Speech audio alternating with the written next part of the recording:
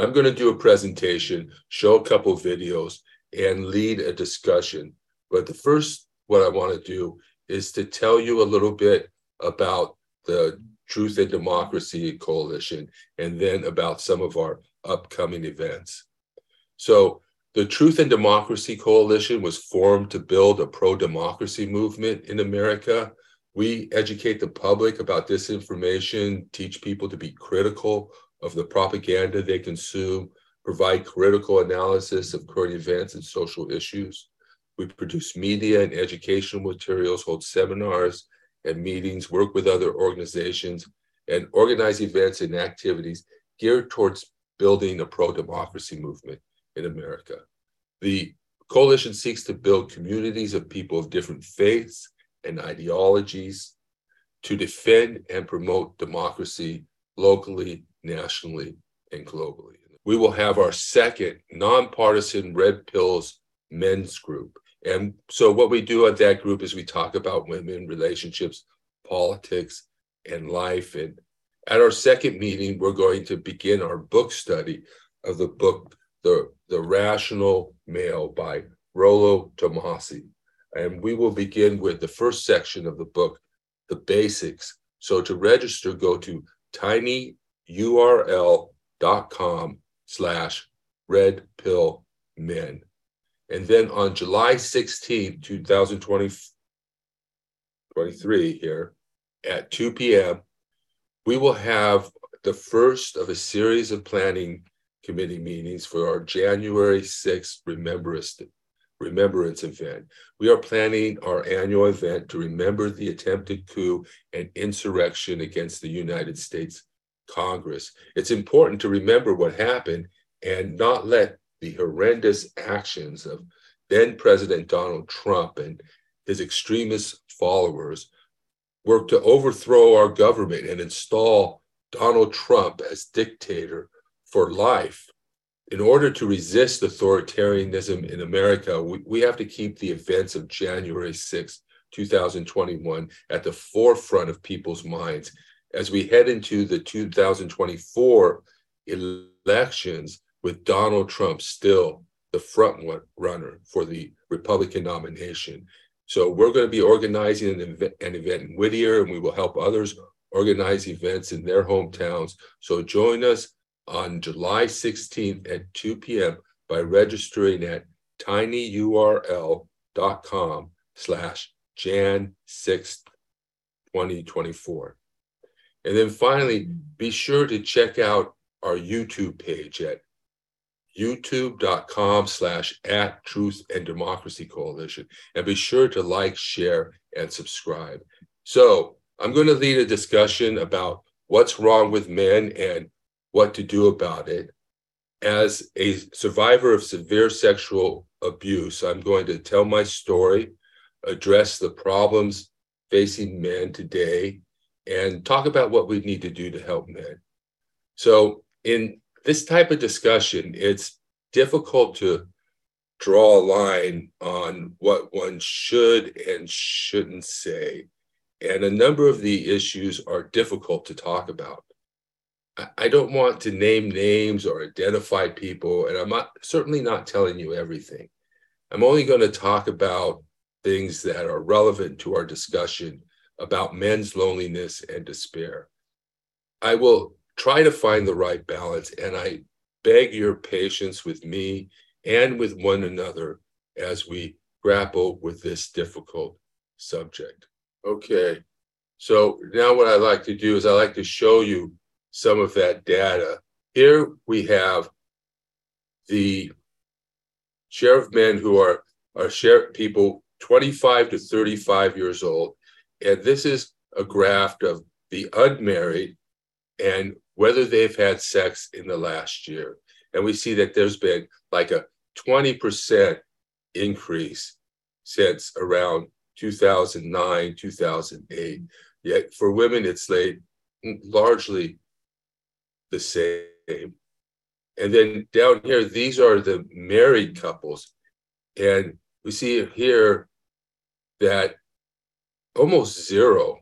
I mean, there's a points where women are almost at zero. And then here's this increasing gap And I don't know what to make of it. Probably, I know that men, when they're cheating, probably still have sex with their wives, whilst women, when they're cheating, they tend not to have sex with their husbands. And so it makes me question, who is the person who's really most likely to cheat in the relationship? And I think it's the person who has more opportunity to do so.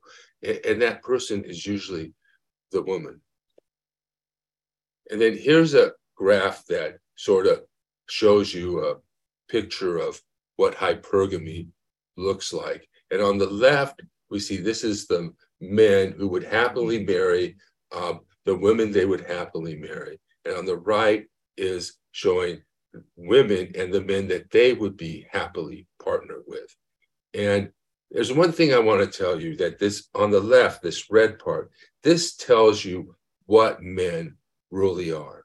This tells you what men really are. They're not toxic, they're not dogs, they're not trash, they're not useless. Men are God's gift to women. No matter how old or young, heavy or thin, beautiful or ugly, there's a man who will make love to you.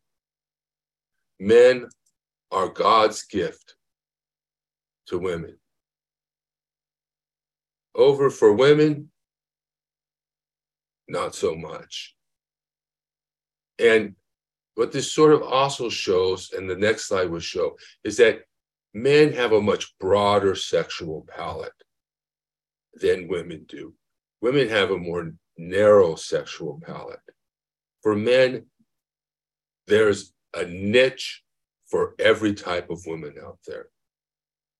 And here, what this reminds me of is, I tell young men in high school and so forth that the girls they're hanging out with now, when they graduate, they're going to start swinging for the fences. And that's sort of what that reminds me of. Even the least attractive women feel entitled to the most attractive men. And why not?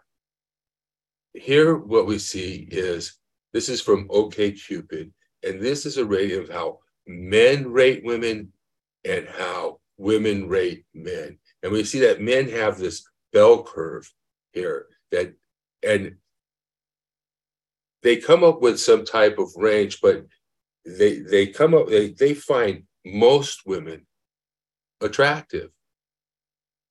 Women, on the other hand, look at the least attractive side. It's 50% of men are unattractive to women. If you add the 23%, that's 75% of men are on the unattractive side of the graph.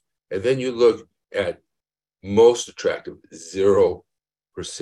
Women have a much more discriminating sexual palette and a more objective standard. They're all looking for the same thing. Muscular, good genetic markers, muscular, good chin cut, and then finances, protection, ability, and status. So, and men have more of a subjective standard. Some men like one thing, other men like other things. It's a little more subjective for men. For men, for women, they're all looking for the same thing. It's an objective standard. And so what does this tell you when women say it's not all about looks? We get this thing that, oh, men are all about looks. It's all about beauty. They never see the inside. Yeah, for men, it is about looks, but they have a wide palette. They find a lot of women to be attractive. It is about looks, but they find many women fit into their mold for what is attractive. But for women, what they say when they say it's not all about looks is that, hey, it's mostly about looks, but you can add in status, you can add in financial, the provisioning, you might add in some protection there. But it's a lot about looks for women. And so this myth that somehow men are all about looks and women are more about the less physical side of things is absolutely not the case, at least according to the data that we have. Okay, so women have had this great opportunity to be of sexual liberation. They are having sex with the men that they choose to have sex with. And it's not necessarily that women are necessarily more sexual, but they have much more sexual opportunity. And so they have this new liberation. The taboos have gone down. Sex for the sake of having sex is okay nowadays. Women are much more free to have sexual relationships with men, and much more sexually, they have it in a sexual revolution of sorts. So what have women chosen to do with this new sexual freedom? So this is from Tinder, and this shows the amount of men and women who like and then match with a person. And we see here, men like most women. Men are attracted to most women. But women, 95% of the men on Tinder. Now, this may be weighted more towards the sexual marketplace because it's Tinder, but some say maybe it's around 20% of men if we put the whole population in. So women are only liking and matching with 5% of the men. And then look over here, look at only 1% of the men on Tinder are getting all the action. And this is great for those men, and for the women, but it's not so great for the rest, 95% of the men. And then these men who are the 1%, they're just like other men. They have a wide sexual palette. They'll have sex with you whether you're fat, tall, skin, dumpy, beautiful, whatever. So for women, why not? These men will have sex with you too. It doesn't matter necessarily what you look like. They're men. So why not just have sex with the most sexiest, hottest men? So what this says is that really dating has become very, very difficult.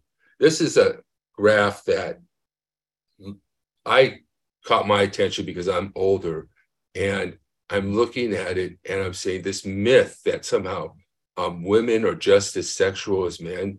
And I mean, they can be during their ovulation phases, but men are on all the time. Testosterone keys us up all the time for sex. Whereas women, it just goes along with their ovulation and their phases. And so here, what we see here, this says men are single adults who are not in a committed relationship and are not looking for one or for casual dates. 60%, 62% of women are not looking. And it's almost the opposite for men. 61% are looking. And then for me, looking at among the ages of 40 plus, women 40 plus, 71% are not looking. Now, I don't know if this means that they're not having sex. Obviously, they could be having sex. There's a lot of opportunity with strip clubs and male strippers and stuff like that. It says casual dates. I don't know if it means sex, but women retire. Some people say men are looking for love. Women are running a business. They're looking for a guy to pay the bills. And so women retire from the market. So what this tells me is that maybe men have to date younger women. I mean, we get this, but men like to date younger women. It's so disgusting. It's terrible. But maybe they have to, because that's the state of the marketplace. And then what about the young women who date older men? Where's the anger at them? What's more disgusting, an old man dating a young woman or a young woman dating an old man for status or money? So And then the need for prostitution. If women drop out of the market and only really want to have sex with the hottest and most muscular and most masculine men, then there's a need for prostitution. But really, prostitution is such a poor substitute for true affection and companionship. And a lot of men won't be able to afford it. So they're going to be out of the market entirely. So, and it says here, nearly half of the US population of adults say that dating has gotten harder for people over the last few years. Here, women are making bank off of men's loneliness and despair. It serves women that men live in sexual scarcity. This is OnlyFans, or what we often like to call Only Fools. And if you don't know, it's kind of like a cam girl set. But men need sexual affection. Men need that connection, and they're willing to pay to get it. They need that connection and affection and intimacy that they're not getting, and they're willing to pay big money to get it. So, and there are so many scams out there, and this is a scam, and that women are making, very exploitative of men in many ways, in which you can't go on a dating site and not end up with emails from women trying to get you to go to their web page. You get hit up by women who want to move to America, or other women on Facebook or whatever, trying to make contact with you and then asking you for money, or women on even dating sites hitting you up for money or catfishing you or something like that. Here's the income of married men versus married women and single women and single men. And we see married men make tons of more money. And that's the main difference between married men and single men, is the amount of money they earn. And I guess right now I'm coming to a point in the presentation where, if you really want equality, because men will always make more money than women, because that's what women demand. Women demand that men make more money than they do. So men will always strive further, take more dangerous jobs, work longer hours to make more money than women, because they're required to do that. That's what women demand of them. So if you turn a marriage market into a business where you're only marrying men who make more money than you, then you'll always work for the man. And that's just, I don't know, maybe it could pan out some way where richer and richer women are marrying richer and richer men. But if you're only going to marry men who make more money than you, you're always going to be working for the man. Now, here's another way of looking at it. This is spousal income versus a woman's own income and the age in which they got married. And it benefits women to marry young. And right now we're seeing a lot of women who are fooling around in their 20s. And then all of a sudden in the 30s, they're finding, oh, I've got to get married. I want to have children. And they're having children. There's some indication, an article came out that said 30% of women will be alone and childless by 2030. So, and there's also some that say men are leaving the dating market, but I haven't really found the numbers for that. This is sexual taboo fantasies. And,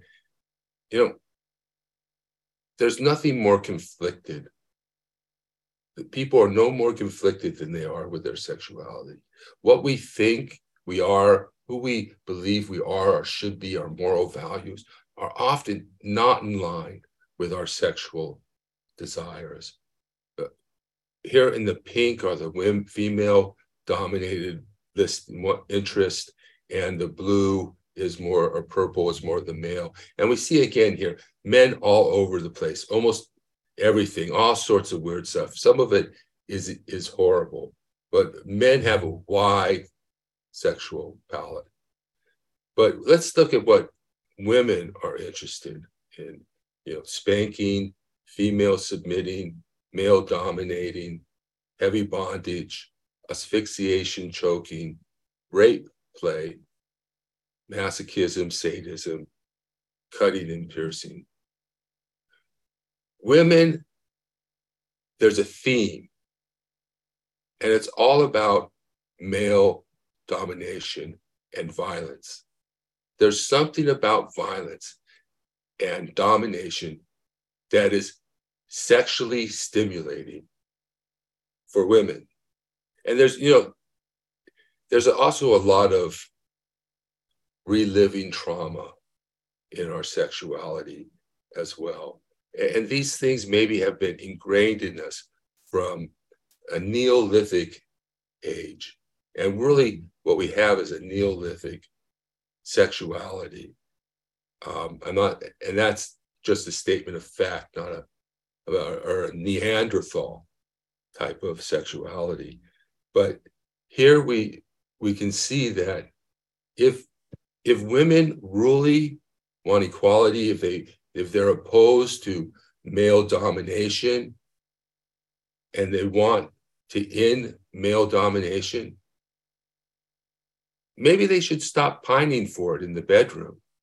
I mean, this is so conflicted. We're so conflicted with our sexualities, but it makes sense. I don't know if it's possible.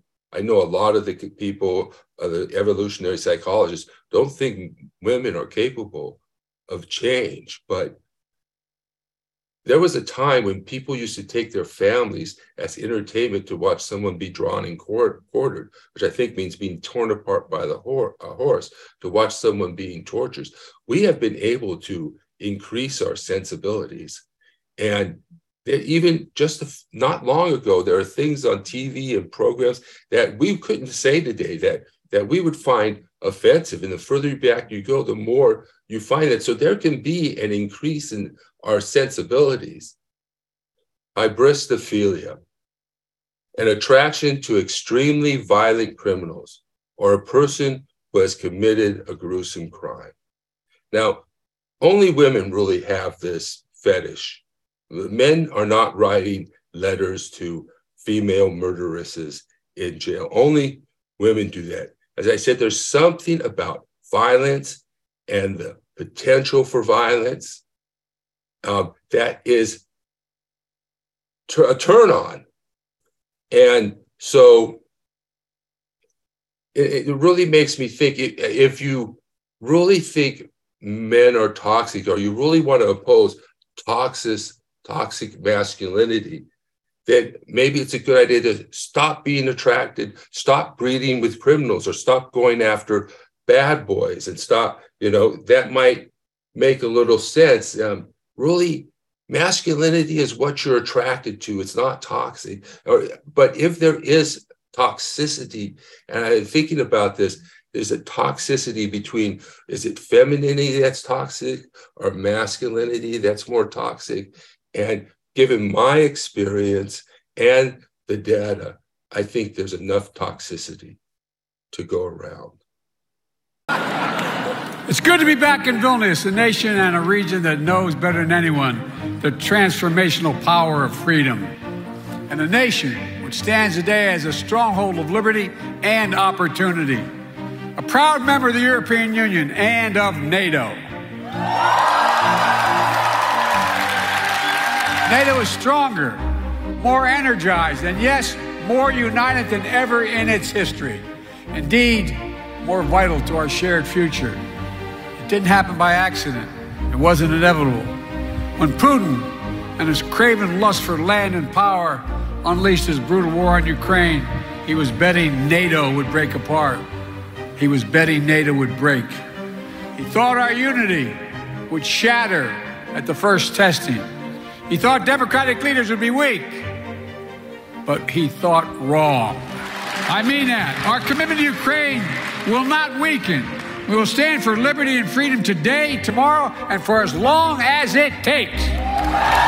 Putin still wrongly believes that he can outlast Ukraine.